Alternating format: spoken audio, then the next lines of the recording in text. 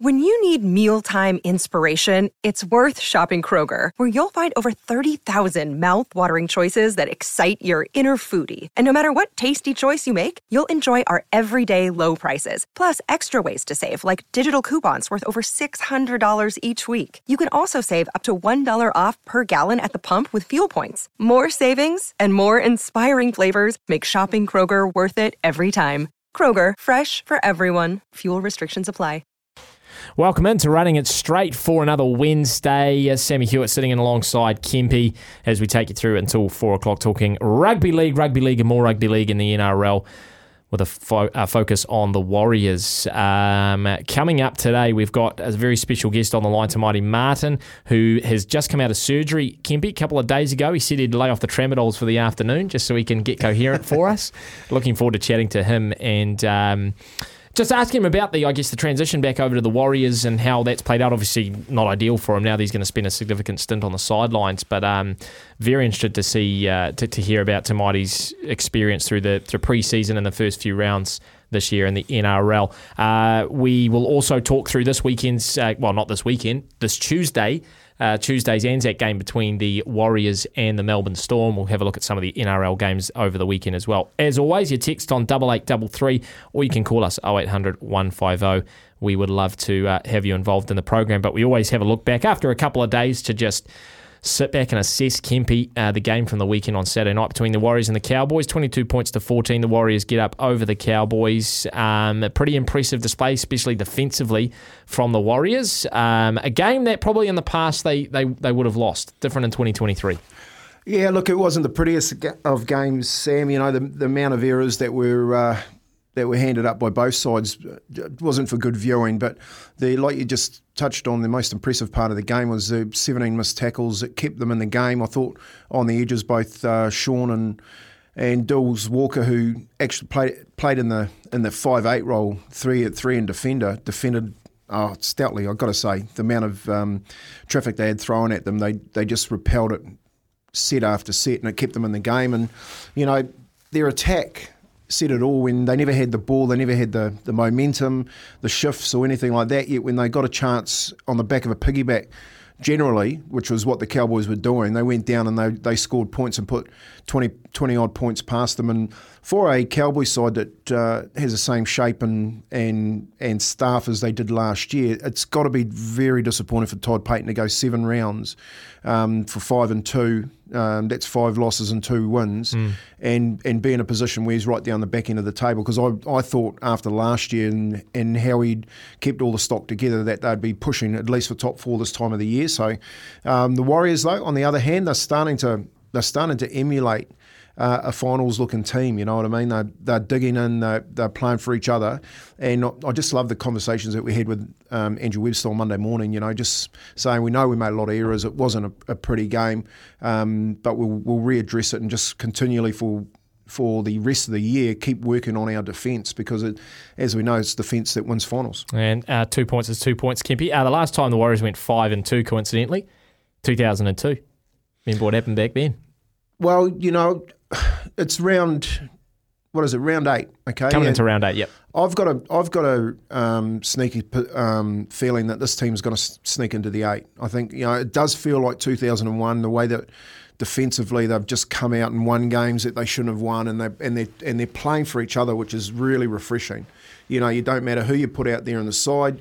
I think they're the 3rd worst team for injuries at the moment. The Bulldogs, obviously, the top with 11 injuries. The Warriors and a number of other teams are carrying 7 each. Yep. But it's not the injuries, it's the players that have been injured that have been replaced by players that have had to step in and do a number for the Warriors team. And each one that have stepped up to that position that has to be covered has actually gone out there and done a really, really good job. So that must be a really refreshing part of Andrew Webster's campaign so far, knowing that he can call on players coming through the grades to go out there and get the job done for him. I'm surprised, Kempy, that when you're talking about your highlights from Saturday, of all the things that happened over the 80 minutes, I'm surprised that this wasn't your highlight.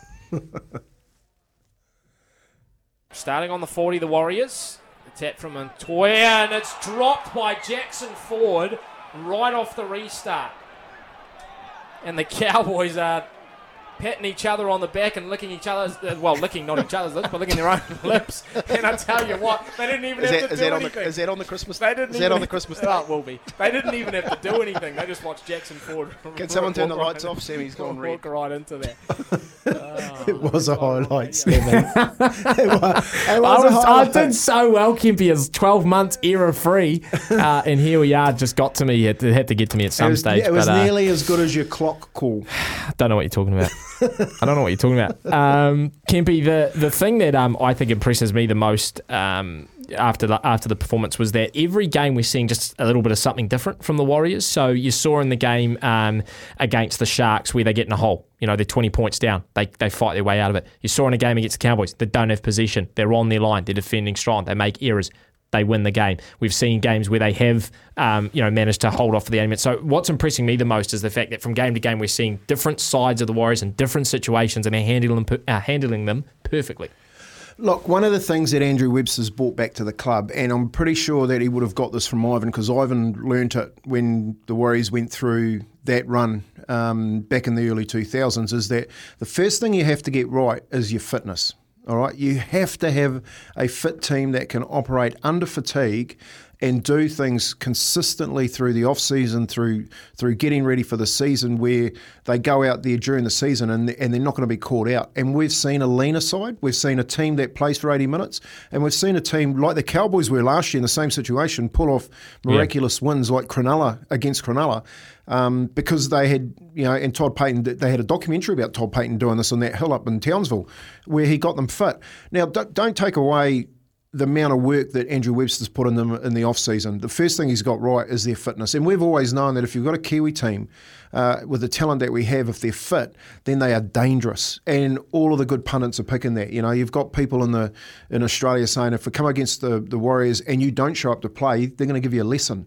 And the Warriors have done that so far this year. So, now that you're 8 rounds into the competition and you're working out where the competition's going, look, I think there's other factors, Sam, we can talk about that. But at the moment, I see a resilient Warriors side that has been coached really well and who are fit. And they want to play for each other, which makes a hell of a difference. So I'll tell you now, if they come up against sides, whether they're home and away, because I think they're resilient while they're away because they've been living overseas for the last 2 years, they're going to surprise a few teams. And by saying that, with the way the competition's going, where it's 4 point split in 1 and 15, they could easily end up in the 8, but quite easily end up in the 4. No, totally take your point there.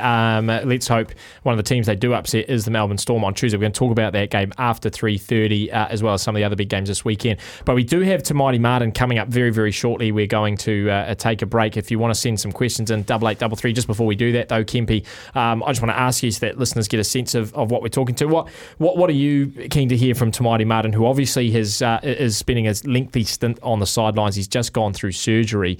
But what are you interested to hear from Te Maire Martin? Yeah, look, I think the real question I want to ask him about is leadership, you know what I mean? Because he's had to step up on a number of occasions, especially defensively, and make some really big defensive decisions and tidy up the edges, which have always let us down over the last 3 or 4 years. So, you've got the likes of Nuakore and forward there, Mitch Barnett.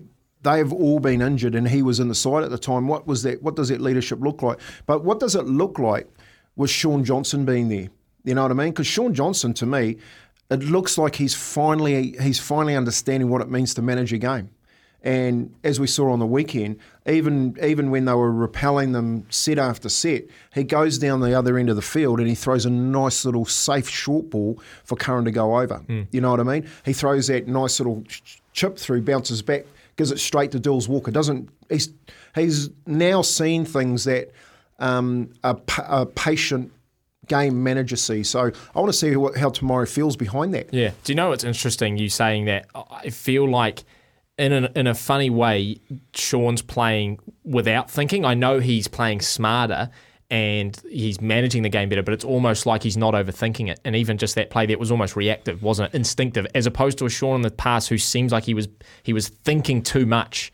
about doing something, in a particular way, and that was sort of his undoing. Yeah, look, I don't think you take away from the players that he's got around him. I think it makes him feel comfortable so that he can just play what he sees in front of him, knowing that he's not going to be let down.